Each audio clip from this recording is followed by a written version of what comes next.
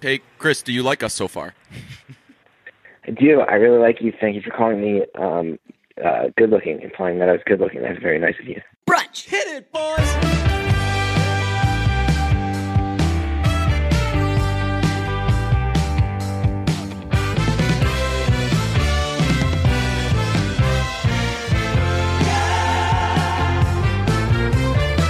Mayor season. Mayor season. It's Mayor season. New John Mayer song, and it is fucking unbelievable. It is so good. 200% the best song I've heard in a while. Okay, that's very lofty Actually, praise. that's not true. Like There's got to be Janelle something. Monáe, Casey Musgraves, Childish Gambino of all. What do you think of America? This is America, real quick. Really You good. heard that? Yeah. Yes, really It's good. really, yeah. The yeah, video is love it. amazing. Yeah. But yeah, no, I would put Mayer above at least like Musgraves and Janelle Monáe. I listened to like a half of that album. Yeah. It's very good, but What? this is better. Yeah, I don't know. I'm like too far into my relationship with the Janelle Monáe album to say that something's better than it at this point. But I will say this is. I just knew that he had a new song coming out. I didn't know the direction it would take because his last project, obviously, it kind of went all over the place, which I really liked. Yeah. And I loved "Still Feel Like Your Man," and I was hoping that this would have some of that like funk disco vibe that seems to be all the rage these days. Yeah. And it is. It's the fucking best. It sounds like Haim. It sounds like Tango in the Night, Fleetwood Mac, which sounds like Haim. And but the guitar on it is so fucking good. It's like chic, just really fucking awesome. I have nothing but good things to say about this. Yeah, song. I really, really love it, and I'm surprised that I like it as much as I do because I felt like there was a good chance that I wasn't going to like it. One, because it's a single very close to the release of his last album. Like, when did his album come out? Like 3 months ago, 4 months ago, something like that. Yeah, I don't know, it's like a probably year ago. Okay, wow, Yeah. damn, that's way longer than I expected. Yeah. But yeah, it's pretty close. Like 'Cause we went we're to used see to like him- 2 years between music from him. Yeah, we went to see him in the good old days of brunch, and Yeah, that when it was was good. and that was like I don't know, like a month or two after the album came out. Yeah. So yeah, it's been a while, longer than I thought, but it's good and like, but he hasn't. I think maybe I was concerned because he hasn't announced like a new album. This is just like a detached single.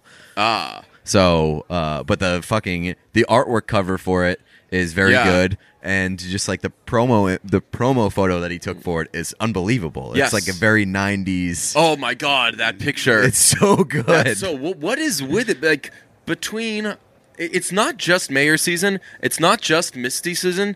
It's just unbelievable It's nostalgia pictures season. of the artist season. Yeah. I mean, Haim did a shoot. We could talk about that all day. The shoot that Haim did recently. The oh my Real god, Housewives of the That is Valley. sex all over the place. It's like a borderline nude That of is- them, which is I never expected to I see don't that. like. I don't like to call people sexy. It's just a weird fucking word, and I get called it so much that I'm just kind of over it. But like that's like a sexy ass shoot. Yeah. But yeah, between the Mayor photo, the picture of the Father John Misty album cover, I guess, like the fucking why God why kind of look Yes. he has on his face. We should get portraits done like that. Hell yeah! I actually I tried to slide into John Mayer's DMs on Instagram. Yeah. This week because I wanted to ask if he could send me a high res file of that photo so that I could turn it into a poster and put it on my wall. Like that's how serious I am. To which so I hope you that he sells it. responded, forwarding this to my merch people who are just going to make Capitalize that on, into a Which, poster and sell again, it. I'm fine with that. I'll Yeah. buy it. Yeah. But like I want a high res available at some point, and That actually would be great for art. That would be Yes. just like a fucking great piece of art. I want to get. put that in a museum. There was, I think I've probably said this before. There was and I need to stop saying that because we've all said things before. Yeah, I know. and of This course we repeat ourselves. by Podcast now. is just us rambling for like 3 years at this point. Everything that How we've much shit said, do we actually everything have that on we our say, minds? we've talked about this John Mayer song already, and it's come out 3 minutes Yeah, ago. This is everything's just fucking repeat rerun. But there was in a coffee shop near the garden where I used to go. There was this black and white painting, and it was just of this woman. Like I think she was smoking a cigarette or blowing cigarette smoke or something. But it was black and white. She was a woman, so kudos to me. Like I'm not putting up a picture of a man and that sounds homophobic. But I'm problematic. Right? No, but it'd be problematic if my art was of a man. But this was art of a woman, and she was doing something with a cigarette. I don't know. And the only color in it was her red lips, which doesn't sound that exciting, but it was so fucking cool. And I remember thinking, I would like to buy that. I know I can't buy it. I can't afford it. Even if it's like $1, I just don't have $1. But man, and I've Googled every now and then. I Google like art, woman, black and white, cigarette, and there's a lot of art like that, but it's just not like that one. Yeah. And I see. I'm trying to get into art. I'm becoming an adult. Yeah. I have an apartment that is very bare bones now. You've got a mustache. I've got a mustache. I'm working on the adult stuff. I bought a plant this Speaking week. of which, cool mustache. Does it come in actual mustache? Fuck off. Brunch. Hit it, boys. You have a beard right now. You're growing out the beard. But if you shaved the rest of the beard, my mustache would be better than your mustache. I'm doing right it now. for the mustache. Okay.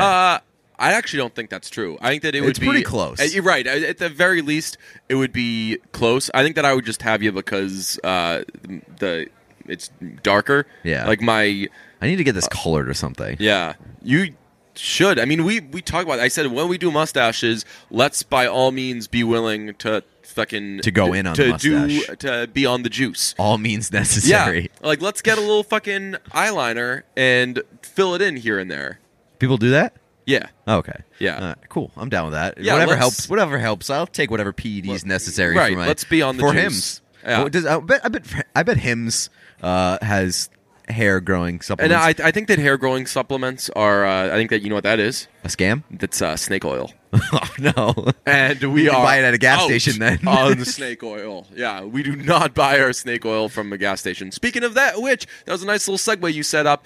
That was my big talking point, my question I had because I was on my way over here and went to get gas, got some gas on my hands. How much gas can you get on your hands? And follow-up question, it's essentially the same exact question. How much gas can you put in your mouth?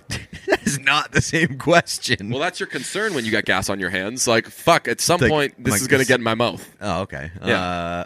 I have no idea, to be honest. I would say whatever you can do to limit the amount of gas that's going on your skin or in your mouth. Yeah, for sure in your mouth. You don't want that in your mouth. Right, but that's why I ask, because inevitably at some point, if you're a guy's guy like me, you're going to get gas on the hands. It's just a fucking... How did that happen, by the way? It's an occupational hazard when you live by my rock and roll kind of lifestyle. You're going to get a little gas on your hands. How did that happen? We're going to have a new song out very soon called Gas on Your Hands. It'll essentially be the same song as Brad Paisley, Mud on the Tires. Gas on the hands. So girl, if you come with me, we're going to get gas on the hands. This love is going to ignite. Okay. How did that happen? Tonight. Explain it, please. That's not bad. So I'm writing a song. Shut up. How did it happen? Yes. I was getting gas, and it wouldn't come out, and something was wrong with the pump. There was like a chunk sound, and a backup. Eventually, all of this gas starts flying out, and before I know it, I am covered in gasoline, and I got in the car and just drove straight home without realizing. Now my whole car and my clothes stink of gasoline. So I got home. Wait, is this took off serious? The clothes. Yeah. You were covered in gasoline? Yeah, took off the clothes and just threw them on my living room floor and got in the shower. And now my whole home smells like gas. You really didn't approach this. I guess there's like no other really real way where you can approach this, where you just like you covered yourself in gas, and then you were upset that your car smelled like gas because you got in your car, and then you went in your house, and then you were upset that your house smelled like gas. Like, what did you think was going to happen? Boy, Walter sure could have used you, huh? What? I pivoted while telling my story and made it the excuse that Walter gives what's Walter White's Skyler? wife's name? Skyler. When Jesse tries to burn the house down and gets gas all over the place, and he needs to have an excuse as to why the house smells like gas. So he says, You "I was at used the the gas same- station, Oh, and there was God. this chunk." And then, like, he used the word chunk, and then he says, "And then the next thing I know, I'm covered in gasoline." So I get in the car and I go, not realizing now the whole car smells like gas. And it's this like elaborate excuse as to why he smells like gas. I thought that once I said chunk, you would. I'm How many times so have you rewatched Breaking Bad? I think I've only watched it once all the way Whoa, through. Yeah, so okay, I'm very that's on me. detached. That's on me. Okay. What actually happened was I was just fucking getting gas and some got on my hand. That happens all the time. It's way worse of a story. Yeah, I know. Not nearly as exciting. There's no meth. It happens all the production. time. You don't get gas on your hands sometimes when No, you're getting gas? it's pretty easy to avoid getting gas on yourself. So sometimes you don't get gas on your hands. I think it's been years since I've gotten gas on myself. That's ridiculous. No, I didn't get gas. So I need to clarify. The story I just told was not actually what happened. I did not get gas on my fucking... Clothes. Yeah, I didn't. There was no chunk. I just got like a teeny little bit. Sometimes it's when you're screwing the cap back Yeah, on. okay. Sometimes I get that. Sometimes you gotta like hold it a certain way. I just got like a little bit of gas on my hands, and so I went inside to wash my hands in the gas station because I was like, I'm not fucking going through my day with gas. It'll end up in my mouth. So I ended up actually kind of buying a lot of stuff when I was in there. I got coffee. I got a bottle of water. I bought some peanuts. I was like, fuck, gas stations should make it so people get gas on their hands more often and force people to go in and wash their hands because they're going to buy a lot of shit. Sounds like you're fucking in love with gas stations. You should just move to Pennsylvania because that's all fucking people in Pennsylvania talk about is gas Really? stations. Wawa and Sheetz. Oh, yeah. They It's do so talk about fucking Wawa annoying. all the time. It's Ugh. like that whole debate about what's better. It's like, shut the fuck up and stop eating food at gas stations. Yeah, exactly. Yeah, you know what's better? People who don't eat gas station food, like us. People who aren't from Pennsylvania, you fucking freak. Speaking of Pennsylvania, bye Sixers. Bye-bye.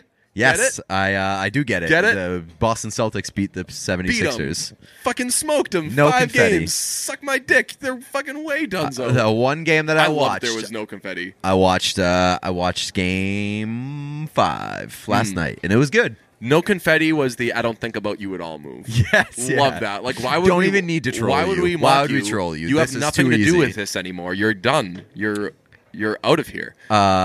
Speaking of basketball, we have our friend Chris Gethard on the show today. Yes. On the fucking program, he has a show on True TV that's fucking great, especially recently. Has been fucking wild. True TV in general has really fucking brought the heat. If Well, we end up it's getting a comedy network now. yeah, I like their it's- tagline. It's funny because it's true. Oh, really? Yeah, that's it's pretty pretty good- good. pretty good Well, tagline. that's I'm sorry he's doing another season. Fucking, it's great. And he was also in Don't Think Twice, which Yep. was like one of my pillar. This gave DJ one of his like, oh, I'm connecting with this thing, and now like this is like it. This it is a struck part me, of my life now. Yeah, it struck me. It hit my depression bone, but in a good way. And as we kind of got into our Chris Gethard obsession. I didn't realize that his one-man show was basically if you liked I tweeted this, if you liked Bible webisodes, that is like a 6 million times better version of that. It's just a one-man show with him talking about his experience with being suicidal, being depressed, getting on meds and trying different ones and which ones worked and which ones didn't. And If you've other ever- hilarious stuff. Yeah. And if you've ever tried, if you've ever like gotten on medication, whether it's like SSRIs or whatever, you might have some stories like him. I do. I don't fucking share those stories, and the fact that he did is both hilarious and like, wow, good for him. Yeah, So, it's he an rules. HBO special called Career Suicide. Yes. And it is very, very good. And I said this during the interview, but like it really perfects the like emotional roller coaster because there are points where you're like, fuck, I'm gonna cry watching him tell this story right now, and then seconds later you're laughing, because he turns it into like a hilarious thing, that is the most impressive accomplishment in the world, to get somebody on the verge of crying and then on the verge of tears, laughter seconds later. Wild stuff. Working at a television place has also made me I feel like I'm like an intern at a recording studio, kind of, where I can like I've seen enough stuff going on. I don't necessarily know what any of it is, but I can kind of pretend that I know now. Yeah, you have like reference points. Yeah, so like I could be like, for example, the show AP Bio that we watch is quite polarizing for its presentation because of its color grading. And when people were like, because people hate that. Yeah. People like hate the color grading on that show. Well, I saw Adam Hart, our friend Adam Hart. He loves it. I love it too. Yeah, so do I. And I basically I provided an explanation why I think that it's color graded the way that it is. And I don't know make if it seem cold.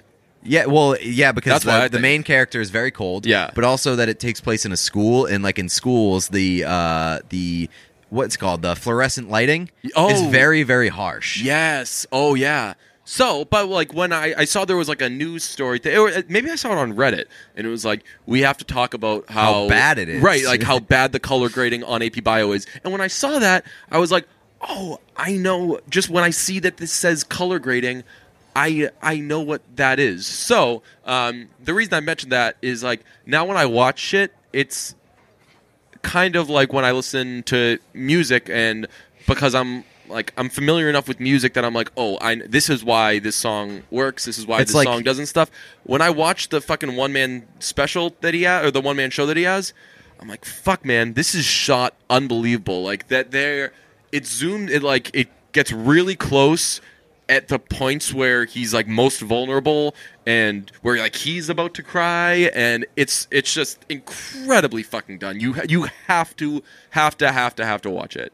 Yeah, I did watch it, and I really, really enjoyed it. Also, the Chris Gethard show on True TV is a chaotic mess, but like in the best way possible. That's what he wants it to be. Yeah, I think that he's such I think that he's such a good host because he in improv, they call it editing, where someone runs across the stage to essentially end the scene. Yeah. And it's on the people in the scene for one of them to kind of step up and say, okay, this is over now.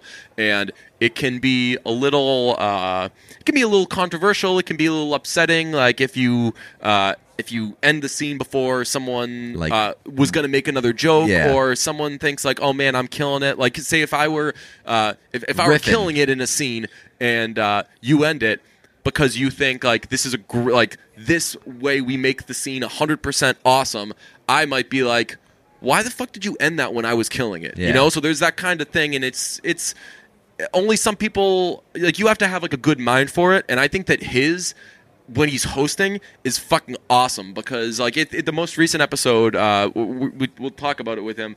Two of the people are high. Two of the four people are high, and you have to guess who's high. So they're going through these different things and these different exercises, and there were so many points at which the joke could have kept going, and he just has the fucking balls to end it when it's really funny. So I don't know. I've always noticed that with his shit. So he's great. Let's just jump into it. Joining us now is Chris Gethard. Chris, right off the top, I just want to say I think that you're a very handsome man. Love your look. You've got an inner tricep tattoo, which is something that I've always wanted to have. You got the text peeking out, and you always have cool glasses. And just these days, with how expensive glasses can be, it's like glasses shouldn't cost as much as a freaking iPhone. And I know that you're familiar with Warby Parker probably, but their prescription glasses, they start at $95, and that includes prescription lenses. Warby Parker makes buying glasses online easy and risk-free. What? Yeah, that's right. Their Try Home program allows you 5 pairs of glasses shipped directly to your door, where you can try them on in the comfort of your own home. Try the frames, see which ones you like before sending them back in a prepaid return label. No obligation to purchase. I used them, and DJ told me which ones he thought I looked handsome in. Yeah, summer's coming up, and Warby Parker sunglasses start at just $95, Chris. So head over to warbyparker.com/brunch and join Pete and the thousands of others who have made themselves easy on the eyes with Warby Parker. That's warbyparker.com/brunch. Hey, Chris, do you like us so far? I do. I really like you. Thank you for calling me good looking, implying that I was good looking. That's very nice of you. Yeah, in all seriousness, you actually are kind of like a tattoo reference for me, because I've always wanted an inner tricep tattoo with a little text peeking out of like a t-shirt sleeve, and that's exactly what you have. But my concern when getting it is that I don't have like big muscular go to the gym arms, I just have kind of a normal person arm like you do. So you're a very good guide for that. So thank you. Very happy to be here and be part of your journey through life. Yes. That's a Smiths tattoo, isn't it? It is. It is. It's a lyric from the Smiths. You're a huge Smiths guy. One of my questions actually was how you reacted to their placement in 500 Days of Summer, because the Smiths seem like a band where their fans would be territorial, but I actually bet they aren't. I think Smiths fans are pretty territorial, but the sense I got was that one didn't offend too many Smiths fans. Like, I think, a coming-of-age throwback movie that's just about two people falling in love, and the Smiths is the trigger for it. I had no problem with that. Quite enjoyed it. Yeah, and I'm a big Pixies guy, and I just freaked out when he was singing "Here Comes Your Man" in it. But how are you? Your show rules, and you have a book coming out. Thanks. Yeah, I tell you, I'm doing pretty good. Feeling pretty good about life right now. This week on your show on True TV, you did a thing called Pot Brownie Roulette, where you and three others, Nicole Byers, Sashir Zameda, and Shannon O'Neill, each ate a brownie, two of which were pot brownies, and you had to guess who was high. You were one of the high people. As the host, were you at all, like, once you realized you were high, were you like, oh, fuck, or was it okay because Shannon was so clearly so much more high than anyone's ever been that there was no pressure? No, I was not thrilled. I was not thrilled. We were actually, I don't imbibe very often, once every few years maybe, but it was just such a funny idea that I was like, I think we got to go for this one. And we actually took a helicopter to Massachusetts because it's legal there. We wanted to do everything legally. And, we ate the brownies, and I was told, like, oh, it'll probably take like between 60 and 90 minutes to kick in. So we ate them, and we got back on the helicopter home, and I would say 25 minutes later, I was like, oh, no. I'm one of them. I was going to ask. This is going to be a long night of television. This is bad. I really just had that in my head all the time. I can also tell you honestly that I do not remember the large bulk of what happened during the taping. Really? Sometime around the Minotaur, my brain just shut down. It was fucking awesome. I mean, there was an ice cream social taking place. An iguana was in the mix. Minotaur came through. Shannon just had no sense or regard or care for anything that was going on. Like, when it was her turn to speak, she was like, I don't care whose turn it is, I'm going. That's what I was going to ask, because I was going to ask when it hit you, because like in the first 10 seconds I was like, oh yeah, this guy's high. And then when the ice cream social happened and there was ice cream in your face, your entire body and presence just completely shut down. And I was like, yep, this guy is for sure one of them. At what point were you like, oh crap? I can say on the I don't know if it was like the increased altitude of the helicopter just made everything kick in hard and fast, but I went from being a totally reasonable, regular human being to all of a sudden just feeling like whoosh come over my body. So, I mean, I knew, while we were still in the air heading back into New York that I was really in trouble, and I definitely had a few moments backstage where I was like, I can't go out there on live television right now. And then I remembered that the show has my name on it, and I'm the only one who really has to. My favorite part of it actually was when you're eating the ice cream and you said, Shannon and Minotaur, can you just chill out and let us eat this ice cream? Because they were fighting, and the Minotaur was just so great, and she was so high, and you were like, I just need everything else to stop right now. You said that you don't smoke a lot of pot. Was that your first time doing edibles? Because I'm fucking terrified of doing edibles. No, I did edibles a couple of years ago at my friend's wedding in Colorado. I've dabbled over the years. I find the whole idea of smoking anything and having smoke grosses me out more than eating a cookie. But I do also understand that it's a much more sort of like punches you in the face type of experience. Yeah, I don't. So yeah, I've eaten edibles from time to time. So you don't do a lot of drugs, but how often are you offered them? Because we find that being offered drugs is actually cooler than doing them. Yeah, I mean, it's funny. I don't get offered drugs all that often. I think everybody knows. I think a lot of my fans know that I don't drink, so a lot of people just are very respectful and keep some distance with that. But I would agree with you to even get included in that is such an honor to have people think I'm cool enough to do drugs when in fact I'm just completely nervous all the time and terrified of it. Well, you must hide it well because nobody wants to fucking do drugs with somebody that they think is unhinged. Nobody's nobody's going up to like a crazy person on the street being like, "Yeah, let's hang out with Unless that guy." they want and do that drugs to be with him. part of the drug, like that's their drug is life. Like I'm gonna fucking roll the dice with this shit right now. Yeah. I like how you guys think. Yeah, dude, your one-man show is fucking unbelievable. We're gonna push that so fucking hard on people because, like, the one episode of our show that people actually liked was one where we, like, for once kind of got serious and talked about mental illness and shit like that. And I find it fucking so hard to ever, like, kind of knock down that wall and articulate it. How, just from a standpoint of being able to, like, access that stuff, how difficult was that to write? Not in like, oh, this is hard to talk about, but just like, I don't know, execute it in a way, because the thing that I found like fascinating was that you would go from like looking like you were about to cry, and like making me about to cry, and then laughing 2 seconds later. Yeah, I mean, that was the tough part was actually, it was hard to get over the hump and start talking about all the mental health stuff publicly just because it is very stigmatized and everything.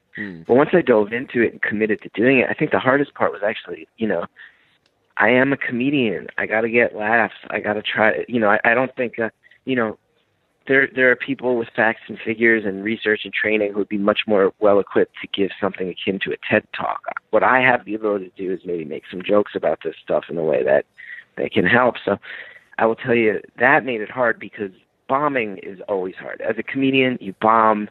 There's no way around it. You're going to have some nights where you miss. But bombing when you're opening up about the saddest, darkest things about your real life is like a particular brand of loneliness that I never knew before that project. It's just like when you go out and you have the conversation, that's hard. People respect it. But when the jokes bomb on top of that, man, those were tough nights. So how nerve-wracking was it to do that special, knowing kind of that was on the line? It was really nerve-wracking. It was overwhelming. And I think, one of the things that was so overwhelming that actually helped get me through it was people would pretty quickly, when I started talking about that stuff on stage, people would wait for me after the shows and just say, I deal with the same thing, and you're saying stuff that sounds really true to me, and that made me keep going. And then getting people would come up and say, like, I have a brother who's bipolar, and I've never really understood him, and I think I get him a little more now. It's like, wow, that's a lot.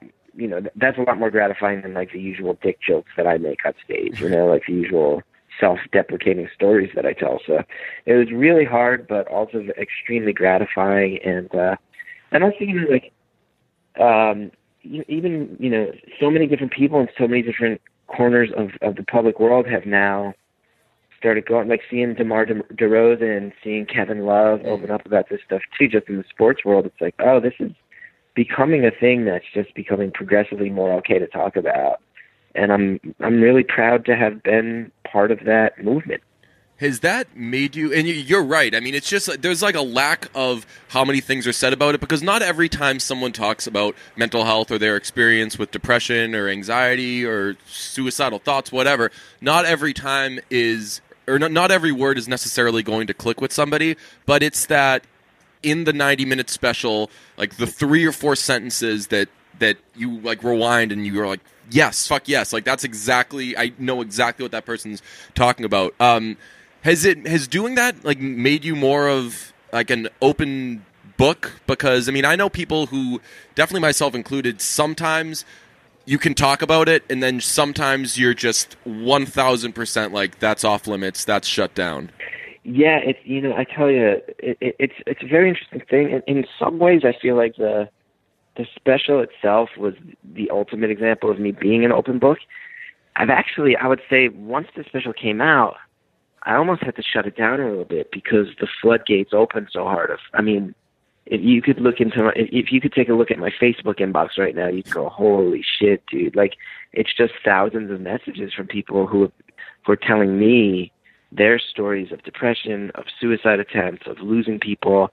So it actually led to sort of like a tidal wave of very, very intense communication. And I'm, extremely flattered that people are willing to open up or feel like I'm someone they can open up to. But it's also almost impossible for me to just emotionally take all of that on. So because of that, I almost think I actually had to close the door a little bit and become a little less of an open book after the special came out, because it was so overwhelming to take it all on. Yeah, I mean, it's got to be. I mean, it's. I would imagine, in a sense, you become almost like the priest in the confessional now. Like, it's in kind of the only confessional that exists. That's a priest sitting in there, right? I would think so. Yeah, something like that. I don't think when it's not, something really scary is happening. Yeah. Yes. We're going down. You've got a book coming out in October, right? Yeah, it's called October 16th. Lose Well. What do we need to know about the book? How much of it is funny? How much of it is the stuff that you've dealt with in terms of personally? What do we need to know? Well, I think it's a really funny book. A lot of stories in there. It's basically a lot of times, I don't know if it's just because I'm kind of like a dude from North Jersey, or if it's because I am someone who's depressed all the time. But I get a lot of people who approach me and are like, yeah, like you really have all those limitations, but you kind of went for it anyway, and I want to go for it too. You got any tips? So this book is basically a book that my goal is that if you're someone out there who, nobody believes in, or you don't even believe in yourself, but you've kind of got this dream and you've got goals and you haven't gone for them, I want this to be the book where you read it, where you're like, screw it, I'm just going to go for it. Like that's really what I'm looking for, is sort of like a kick in the pants for people to go out there and just try to actually maybe chase their inner demons or chase their dreams a little bit. And so much of it is just about, you're going to feel like a loser along the way. You got to fail. Failure is an important thing. You got to embrace it. Failure can actually be a very positive thing in your life if you let it. And I really just want to kind of try to get that message out there. There are, until I saw Career Suicide, there were two projects in like the past 5 years, I don't know, that kind of gave me that, like, oh, I totally connect with this thing. One of them is the show You're the Worst, where they just very casually work in that, like, one of the characters is depressed and they're not over the top with it. And the other one was Don't Think Twice. Like, after I saw Don't Think Twice, I was like, I need to see that 5 more times, but I don't know if I can actually sit through it 5 more times, because it's just, I don't have that exact, like, improv experience or whatever, but everyone has fucking been through that, whether it's, I mean, we're both in the media, and there's kind of that sensation of someone starts to get really successful, and just because of the way everything's structured, you're just made to feel like, fuck, this means that I'm not good enough. How was it fucking being in that, especially as a comedian who's undoubtedly experienced that a million times? Yeah, I mean, I was on an improv team with Bobby Moynihan when he got the SNL job. He was one of my best friends, so I think more than anyone else in the cast, I had actually lived through the experience of that movie in a very real way. It definitely felt less like acting to me and more just like reenacting 2007, when I just saw all my friends getting hired for these big jobs. But we've all been there, right? Everybody has that feeling where you like look out the window and you're like, oh, my neighbor's driving a nicer car than I am. How come they got a pool in their backyard and I don't? And you start to really question, how come everybody else seems to get what they want and I never do? And I think my new book will hopefully go a long way towards making people kind of laugh about those feelings and maybe feel some motivation to show some sense of agency and overcome them. Yeah, I definitely still do that a lot. I just think, like, I don't know, it's like a very George Harrison-esque thought, but I think that at the end of the day, if I could fucking have anything, it would just be peace of mind. So when I see that other people, if they have a better car or whatever, if, like, by luck they happen to be better looking than me, anything like that, I'm like, I don't necessarily even know how they feel. Like, they could be in the fucking worst shape in the world. So, and also just, like, opportunities like that don't always go to the better person or like the better performer. Yeah. Sometimes it's just a mistake by the people in charge. Right. Like, Pete and I are both relatively always successful in our fields, and we're not good at anything. I feel the same as those guys. I also feel like a lot of times you chase these things where you're like, I can just get that opportunity, then I'll be golden, and then you get it, and you're like, oh, this brings with it its own levels of stress and Yeah. pressure that I never dreamed of. So I always thought this is the mountaintop. It's pretty isolating and cold and lonely at the mountaintop sometimes too. So I think a lot of these things we're talking about, at the end of the day, it's like you got to fix whatever is internal, and you got to come to grips with who you are, and not convince yourself these sort of ego-driven external accomplishments are going to solve problems anyway, because it really stings when they don't. Did you do the thing when Bobby Moynihan hit it big of like the he's Fuck really Bobby not that funny. like I'm obviously happy for him, love him, but he's not that funny, and now he's starting to act like an asshole, and I don't know how his head got so big. Did you like when in reality God knows how he was actually acting? No, that's one of the.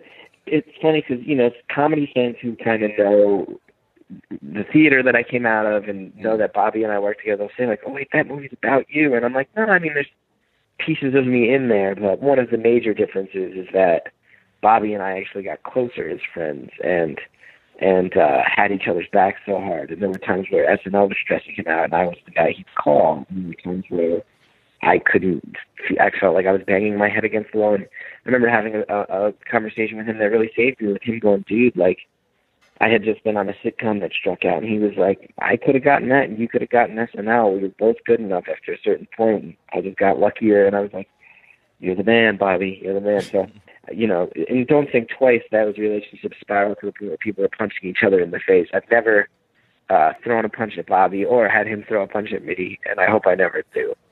You speaking of improv, I mean, a lot of people who do improv are naturally good on podcasts and TV and shows and shit like that. But my takeaway whenever I watch you host anything is that you're such a good host, and I think it's because of improv. Because and this is me paying you a compliment, I suppose. Your editing skills are fucking impeccable. Like, you never let a joke get too old, and you know how to kind of move on when it's at a high note. With us, we like to do it like a couple extra minutes, and then enough time has passed from where the joke was good that it then gets to the point where we can reflect on how good the joke used to be a few minutes ago. Right. And now you're caught in that situation where they're hearing your only option is to air out your own internal monologue about how you have let this one go on too long, and pray that saves it. I've been there so many times. I think. Go on. Sorry. I think a lot of it just comes from being on, both as an improviser and as a stand-up, like just being on stage in front of crowds who are like, "I paid money for this, and you better get it right." You can just feel that pressure, just thousands of times of that. I would say that in your case now, hopefully, I mean, it's to the point where if you're in town, we're buying tickets to go because we like you. So even if you're not that good, we're going to fucking lie to our friends and say that you were unbelievable. So that must be a nice little feather in the cap. I would love it. I mean, I would love if I had a large legion of fans who were just willing to lie to their friends in order to make me money. That would be an amazing thing. But then you would get, I'm realizing then you'd get like the Father John Misty kind of vibe of like, do you even like me? Do you even care about me? I'm going to fucking make shit now and see how you react. And also, although he can't make shit. He's so fucking good. And also just the fact that, like, as a performer, you must know, like, when you have an off night, and how much does that sit with you, especially now with the TV show and it being live, and like, how often do you like walk away and you're like, oh fuck, that wasn't that good, and how much does that bother you for how long? I would say that still happens probably like a solid third of the time. Like 1 out of 3 times that I perform in public, I walk away like, oh God, why did I do that? I mean, I think that's one of the beautiful things about stand-up more than any other type of comedy is it just happens so often that you have to learn. I kind of feel like, developing a thick skin is probably an even more important skill than being funny in your early days as a stand-up, because just learning how to own that feeling and walk away from it and not go completely insane is a huge skill. So it's tough, especially with the TV show. If I have a week where I'm like, oh, I missed the mark, that one wasn't our best, that's tough because you only get so many chances at that. But luckily, I mean, I've been doing comedy in New York for 18 years now, and I still bomb every week. A week doesn't go by where I don't bomb on stage. So, New York knows how to keep you humble that way, and that does help me sort of look forward and try to move forward and not get too caught up in things. What's your absolute worst bombing story? Oof, I mean, there's been so many. There was one time in Philadelphia where a guy took a copy of my book, lit it on fire, and threw it at me while I was on stage. But Philly, they go hard. When they don't like you in Philly, they really let you know. Jesus, But that guy brought a copy of the book to the show in hopes that you were going to bomb, and then he lit it on fire? My hope is that he brought it because he really liked me and wanted me to sign it for him. But then the show went so awry that the only option in his mind was to burn me in effigy and then fling it across a room at me. So is that guy seemingly a smoker? Like, because he also had matches or a lighter or some way of lighting something on fire. Unless he was like, this is going to go one of two ways. Both involve the book. We're either using the pen or we're using these matches. Yeah, it's a great question. It's a great question. All I know is you got to bring it hard when you go to Philadelphia. That's really all I know. Yeah, can't mess around down there. Bring your A game. Philly fans are fucking creative, man. Are you still a big basketball fan? I am. Well, how about them Boston Celtics? What do you think? They're in the big big games.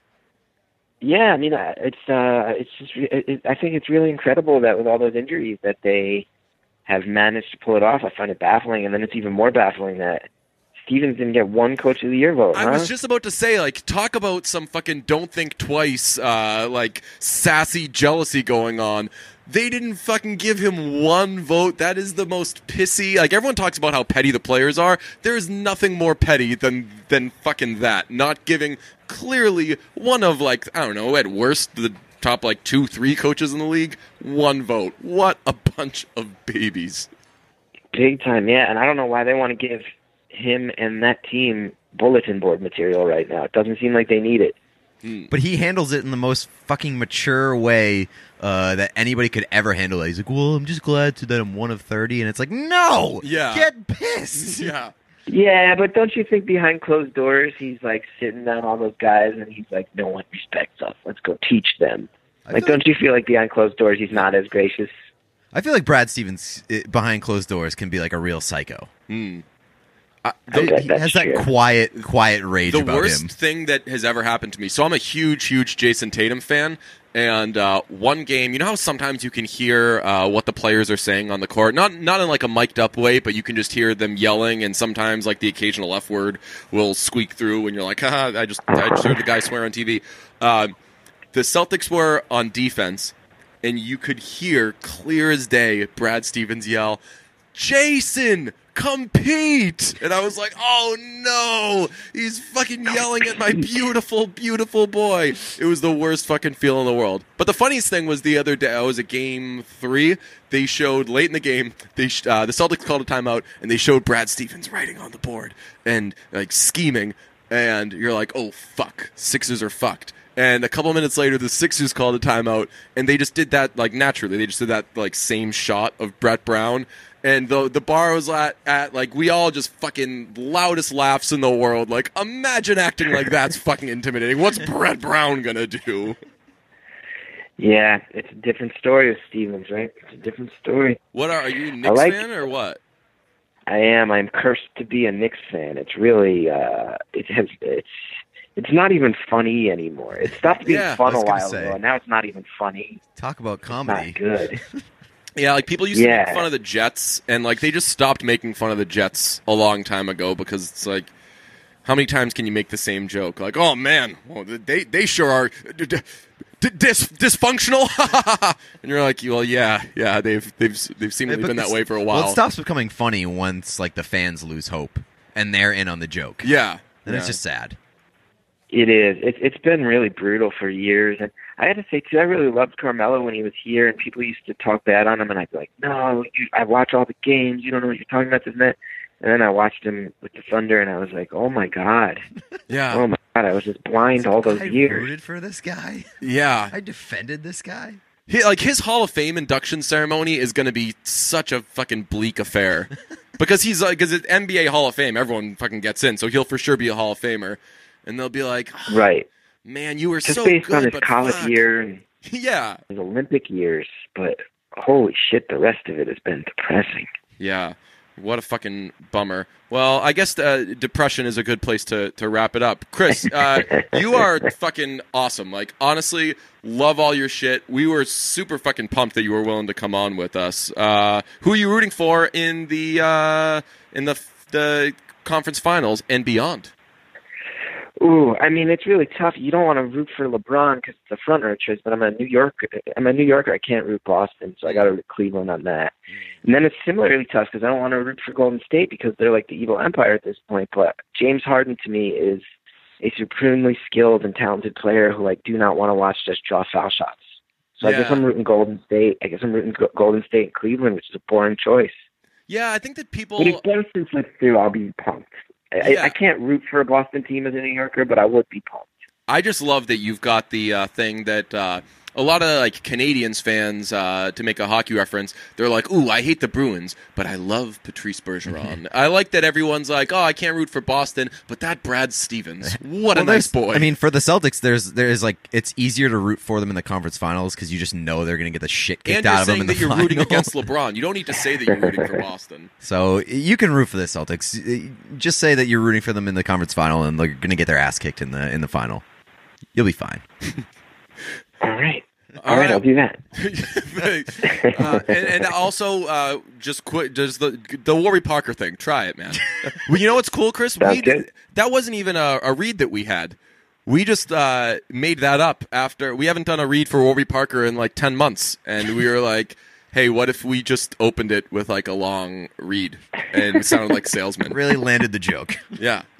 We're going to edit some. Yeah. You laughed at enough points during this. Probably it's something that maybe you were saying because we didn't say anything that funny. We'll edit it in so you'd sound like you were laughing the whole time. Like, ooh, these guys. Uh-oh. Wait.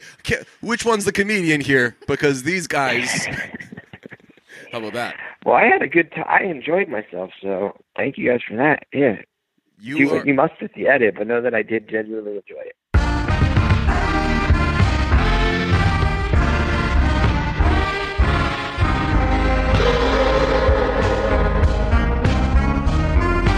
On the topic of basketball, I just wanted to give a quick little update on my experience with the Advanced Analytics podcast.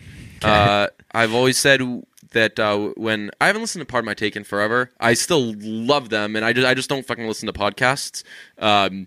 But when Pardon My Take was like really fucking heating up and getting awesome, I remember saying like, we might need to choose to not listen to every episode because we like it so much that this might end up being a fucking Pardon My Take tribute podcast. Yeah. I'm totally cool with this becoming an Advanced Analytics tribute podcast because those guys are so fucking cool. Yeah, they're awesome. I actually did listen to Brad an episode Stevens. this week. Yeah, the accent is fucking unbelievable. And now Twitter's taking everybody tweets now about Brad Stevens. Oh fuck yeah. Toronto Rip does. So I think we don't have an ad read this week. But except for the one that we did that we forced into. That was not again. Must stress that was they did not pay for that. No, but also the URL still works. So if you want to go to warbyparker.com/brunch and get your try on kit, then go for it. Yeah. But I like the idea of when we don't have ad reads, we should just like promote another podcast. Yeah, not a bad. Yeah, we can. But do we still have the same rule where you can't swear? No. I don't think we've said that before because every time we've done it, we've just Sworn. scrapped that part. But you can't swear when you do ad You can on reads. some of them. Oh, really? Yeah. Some don't care, but a lot of other ones are just like, don't swear during our ad read. Yeah, we've lost a lot because a lot of them it'll say like, here are some talking points, but just make it your own. Make it and make it your own. It's like, hey, dick suckers, do you like glasses? Because oh man, did I say suck dick my suckers? dick. Yeah, right. Then get the fuck out of here, you bunch of crybabies. Do you need contacts? Crybabies Well, isn't a swear. do you need contacts to see my dick? Yeah. Well, then simplecontacts.com is the product for you. In all seriousness, I think that's the most either of us have actually ever talked about dicks, and I'm quite proud of that. Not like on or off the podcast. I in real life, I honestly never am like, hey, folks. I love dick jokes. They're great. Right. Like if fart jokes and like I know some people who are okay farting in front of people. I'm like, God, you fucking suck. And they'll fart and they'll be like, guess what I just did? And I'm like, told me about a time you farted, you fucking loser. Get out of here. So Advanced Analytics Podcast. Yeah, Do it. listen to it. Yeah. There you go. Bad news for MoviePass. It came out this week. We've been monitoring this one closely. We've been monitoring the MoviePass situation and From the beginning. From the very 'Cause we beginning. were like, this is way too good to be true. If this is not circling the drain yet, it will be soon. And folks, we signed up in August, right? Yeah, August of 2017, which Yeah. is later than I thought that And we come did. to think of it, it took me a while to learn how to use it because remember I had Yes. location services off, so it just didn't know where I was. Yeah, and then when we got it in the mail and we saw that it came with directions, we were both like, ugh, not This for me. is we knew there was a fucking Yes. catch. It could be ruining our credit for all we know, and we're just like, oh no, it's two things. But yeah, we've loved MoviePass. I had a great experience with it. I think it's a shady operation. Yeah. Just gotta I assume. don't understand how it works at all, but It recently said that it has $15 million left. So all of the things, and it's operating at a loss of like 20 million per month. just so we thought that Brunch was operating at the worst loss ever. Where like when we started selling merch, and then somehow we were like, oh yeah, we're losing money, huh? We thought that like Brunch was the worst business operation. God love you, MoviePass. You are making us feel fucking terrific about ourselves. But it's like it might for real be done. Like very soon. Soon, yeah. I mean, the CEO is promising that they're going to last through the year, but that does not seem plausible with how CEO they're almost operating. promised that it was going to be profitable. Yes, that's true. But yeah, it is operating at like a cost that it should be dead within a month, which is wild. But like not unforeseen. Like going back to December when they offered that year-long subscription thing, remember I you bought did and I into that. didn't, yeah. I bought into that 'Cause it because sounded it's like a thing. Yeah, and I was like, there's got to be a catch here, and it is absolutely like the fact that they're trying to lock in people and then tweak the what is it called? The rules and restrictions. and restrictions, everything right? like that. Yeah. And they have, but it's not enough to stop the bleeding. So the MoviePass thing could be coming to an end, but we did just find out that they have a rival competitor. Yeah, we're here to keep you updated on all this shit. We talk about MoviePass a lot on this podcast, off this podcast. We check in, like, how's your MoviePass situation going? Mm-hmm. And so if there is any news, we'll probably have it. We do frequent searches, and the most recent one told us about that rival. It's called Cinemia. Cinemia, Yeah. yeah. It's like It's a terrible name. No, it's very bad. But MoviePass is a terrible operation. That's true. I would rather have a bad name that stays in business and allows me to watch my movies. It's a little bit, More realistic. yeah. Well, it's profitable. Yeah. Wouldn't you know it? Good business plan they've got going Yeah. on there. It's what is it? The most expensive package that you can get is $15 a month, and it's 3 movies a month. Or you can do one that's $5 a month, and you see one a month. So there's more like tiers for your level of movie honestly, going. it's more like Class Pass than anything else. What's class? Oh, that's the workout classes. Yeah. But they do have an unlimited subscription, which is what MoviePass is. Okay. And that's at the price of 3.5 movies per month. So I don't know what it is in Europe because don't go to a lot of movies in Europe. But around here, I think like an average movie ticket is like $12, right? That seems fair. Yeah. That's how I did it when calculating how much money I've saved. Okay, so like $12, so 3.5. That's about $40 a month, which again would probably be worth That's it for definitely me and you. worth it. Yeah. But I think that I would do like the 3 movies per month one. For $15. And then if you could change it from month to month, I would just say like end of the summer, During Oscar season? right? End of the summer, change to unlimited, so you can get a couple of months of being used to going to the movies all the time, and then once Oscar season hits, you've hit your stride and you're very comfortable with it. We haven't talked about this, but what's your level of interest in the new Jurassic World movie? Whomst is in it? Is Dallas Chris Pratt. Bryce Howard in it again? Yeah. I think that she's fucking lovely. Mwah. I think Yes. that she's such a pretty person. Yes, she is. Way better than Ron Howard. What? That's She her married dad. him? Wait, what? Yeah, that's her dad, man. What? Yeah. Well, I guess it explains the red hair, but Yeah. wow, that is good for him. You know what they say about redheads? They have Probably red hair. related to Ron Howard. Yes, that's what they say about all of them. Yeah. But no, like, what's your interest in it? Hi, I'll see it. I've seen every Jurassic Park movie. I saw Jurassic Park 3 in theaters. I was like down to see that shit. I don't see them a million times. I should rewatch the original a few more times because I mean, just fucking. It was on TV this weekend. I watched it. Goldblum in that fucking leather jacket. He did not. What a hottie. Jeff Goldblum is not Jeff Goldblum now. Like in the old ones. He's like, he was like make fun of Jeff Goldblum guy. He is now. He has gotten way hotter with age. Yeah. Speaking of leather jackets, I was at the Celtics game last night. Portnoy was there, and he was courtside wearing a leather jacket, and I was like, man, never thought this before. Dave Portnoy looks pretty good right now. Yeah, I mean he's done Problematic, the old Tom Brady thing. It was problematic that he looked good. Why? I don't know. You just say you mentioned Barstool, you have to say that it's problematic. Yeah, but like we're safe. But he's like rich guy hot, where like he can afford to be hot. If he was one of us, yeah. By the common man, for the common man. If he was one back of to being we've already seen what he looks like when he's a commoner. Not Yeah. great. But yeah, no, like I'm interested in Jurassic World. I'm definitely going to see it. Don't have high hopes. I didn't like the first one, and the second one doesn't look good to me. You didn't like Jurassic World? No. What? I didn't like it. Are you serious? Yeah.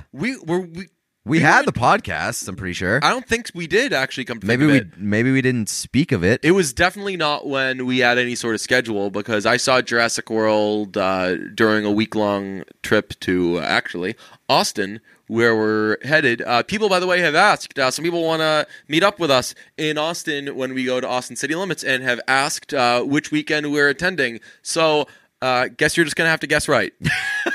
That is a wild roll of the dice. Yeah. To go to Austin. On the off chance that you might see us. two podcasters. Yes. Yeah. Good luck, folks. By the way, shouts to Katie Nolan. I realized recently that her bio says, I too have a podcast. Ooh. Well, Yeah. shouts to Katie Nolan for being a millionaire. That fucking sucks. What assholes people are. Yeah. That's a fucking dickish But I mean, thing. but it's that person's job to report on. Yeah, but I don't know.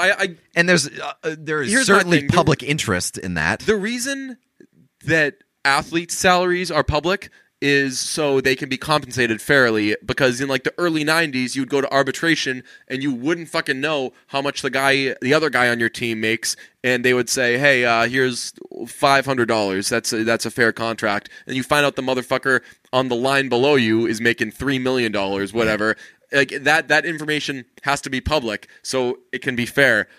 A lot of people in this business, I promise neither of us are one of them, unless you're doing better than I thought. I just moved out of my mom's basement a week ago. You've been sitting on that $1 million salary Yes. for a few years. But yeah, no, I didn't necessarily take issue with the fact that like that they made Katie Nolan's salary public, because I think that if you're a public figure, then there's going to be interest on how much you make, and that's always going to remain true. So I don't have an issue with that most of the time.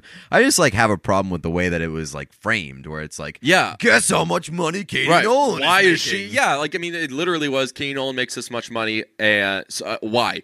Yeah, and that's fucking dickish. I don't know. I understand it, because I understand she's why not you would being put used that to information out there, where like you're doing a thing on Katie Nolan. You could say ESPN hired her with a 7-figure deal, something like that. But instead, the story was Katie Nolan makes $1 million. Yeah, and that's not like a man-woman thing. That's not. I just think that that's fucked up, and you're just positioning someone to be fucking judged in a weird fucking way. Like I sent Katie a message. I was like, yo, I think like this isn't gonna make you feel any better, but like all I see is fucking people talking about how much money you make, and that makes me so fucking uncomfortable. That sucks. Yeah, no, it really does suck for her, because there's no way you win. Yeah, like in that situation, I guess. I mean, it would be great if everybody knew that I was a millionaire, but like when it's like, hey, this person's a millionaire, and then everybody's reaction to it is like, fucking why? Yeah, then that's shitty.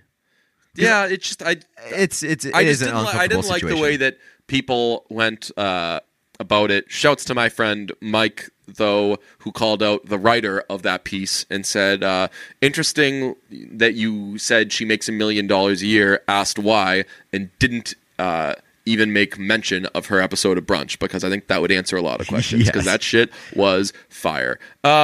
So on the subject of MoviePass, we wanted to look back on everything that we've seen so far, because I'm going to fucking run this shit into the ground. The issue is, as we said, only bad movies are out right now. It's kind of a dull time in movie time, but maybe What's It Called comes out soon, right? When does Book Club come out? It's got to be soon, right? I don't know, but shouts to Jeff Lowe, who every time he sees anything about Mamma Mia tweets and tags me in it. What a friend. I'm not tired of that. Friend. I want more of that. So I calculated it. I've seen, not counting repeats or movies that Book I've Club seen. comes out a week from tomorrow. Oh, really? Yeah. Oh, shit. I thought that was like July or something. No. Yes. May 18th. Let's fucking go. Also, Deadpool 2 comes out next week. Yes. Who cares? I'm definitely going to see Deadpool 2. I'm going to see it, but like, I can't. Problematic. Why? Oh, T.J. Miller. Yeah, but Rob Delaney's in it, and Rob Delaney's fucking awesome. I don't get Rob Delaney. Why? Because he's very funny. he just has a lot of followers on Twitter. That was his thing. It's pretty much. I mean, he has a book his book is really good. He's just like a funny person who he also has a show on Amazon Is that's it pretty like funny. How to Have a Lot of Twitter Followers, forward by Darren Rovell? Yes, yeah, that's exactly it. But I also want to see Infinity War. I'm just like I can't see Infinity What War. is the Avengers? The Avengers one, Fucking but I Star need Trek. to watch other fucking movies to see that goddamn movie. Oh, really? There's Yeah. fucking prereqs? Yeah, Get so outta yeah, it's here. very annoying. Yeah, so that's stupid. That stinks. But not counting repeats or movies that we've seen in that time, because the thing with MoviePass is you can't get your ticket days in advance. Yeah. So if there's an event heater movie, right, yeah. such as like Black Panther or 50 Shades Freed, you have to. I'm kidding. Yeah, I was you like- were making like the face of like, But- I'm supporting you and going along. No. with this, but- I was actually trying to think if you bought your ticket in advance for 50 Shades Freed, which like I would not put that past Thank you for not Stephen A. Smithing me and just making the fucking face as Max Kellerman went on. So not counting repeats or shit that we've seen and outside also of MoviePass. screenings. Right, I didn't count those either.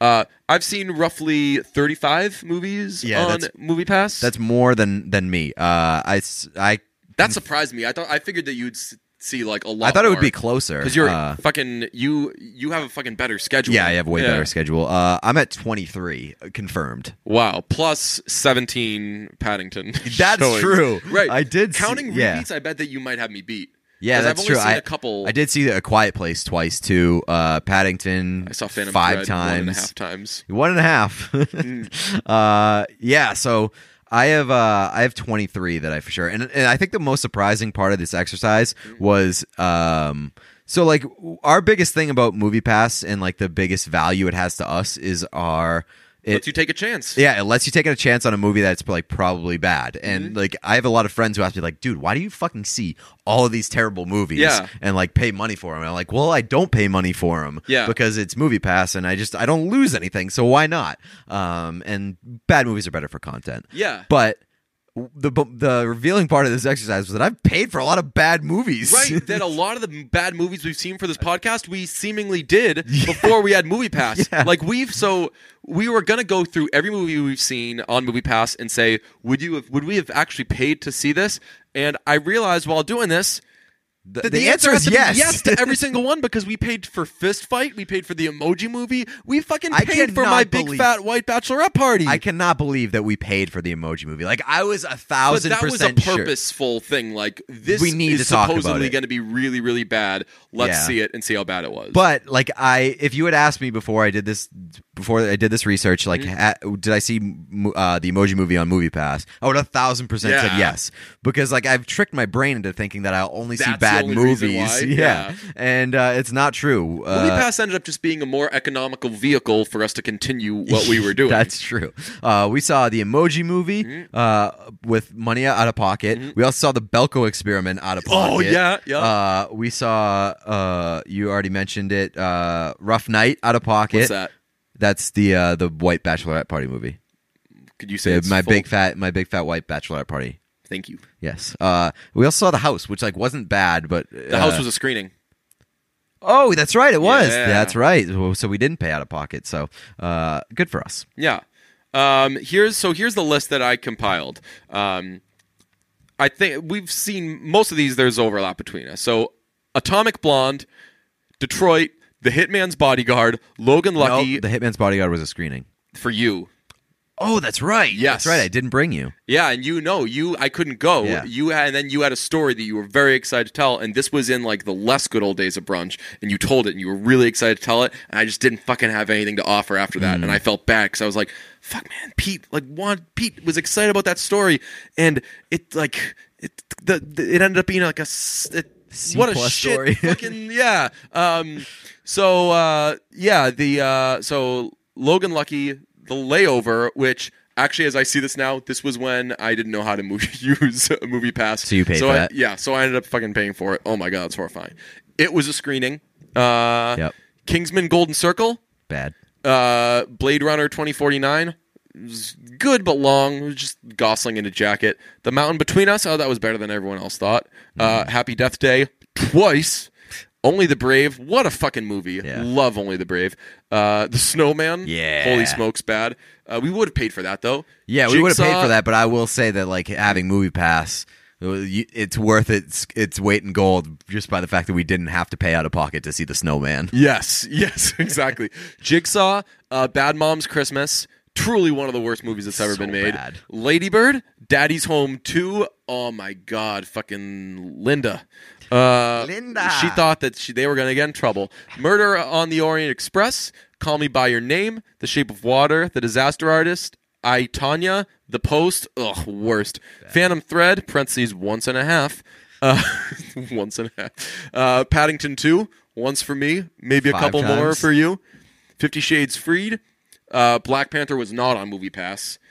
Game Night, Death Wish, Red Sparrow, Love Simon, Ready Player One, Blockers, A Quiet Place, a couple times for you, Truth or Dare, and Rampage. So I calculated that I've saved at least $320 on tickets, but I guarantee we've made up for that Yeah. with drinks and because I was never like fucking beer at the movies guy until Movie Pass. Yeah, I started saving a few bucks. I'm still not because I usually go in the middle of the day. Like if I go at night, Prime beer time for me.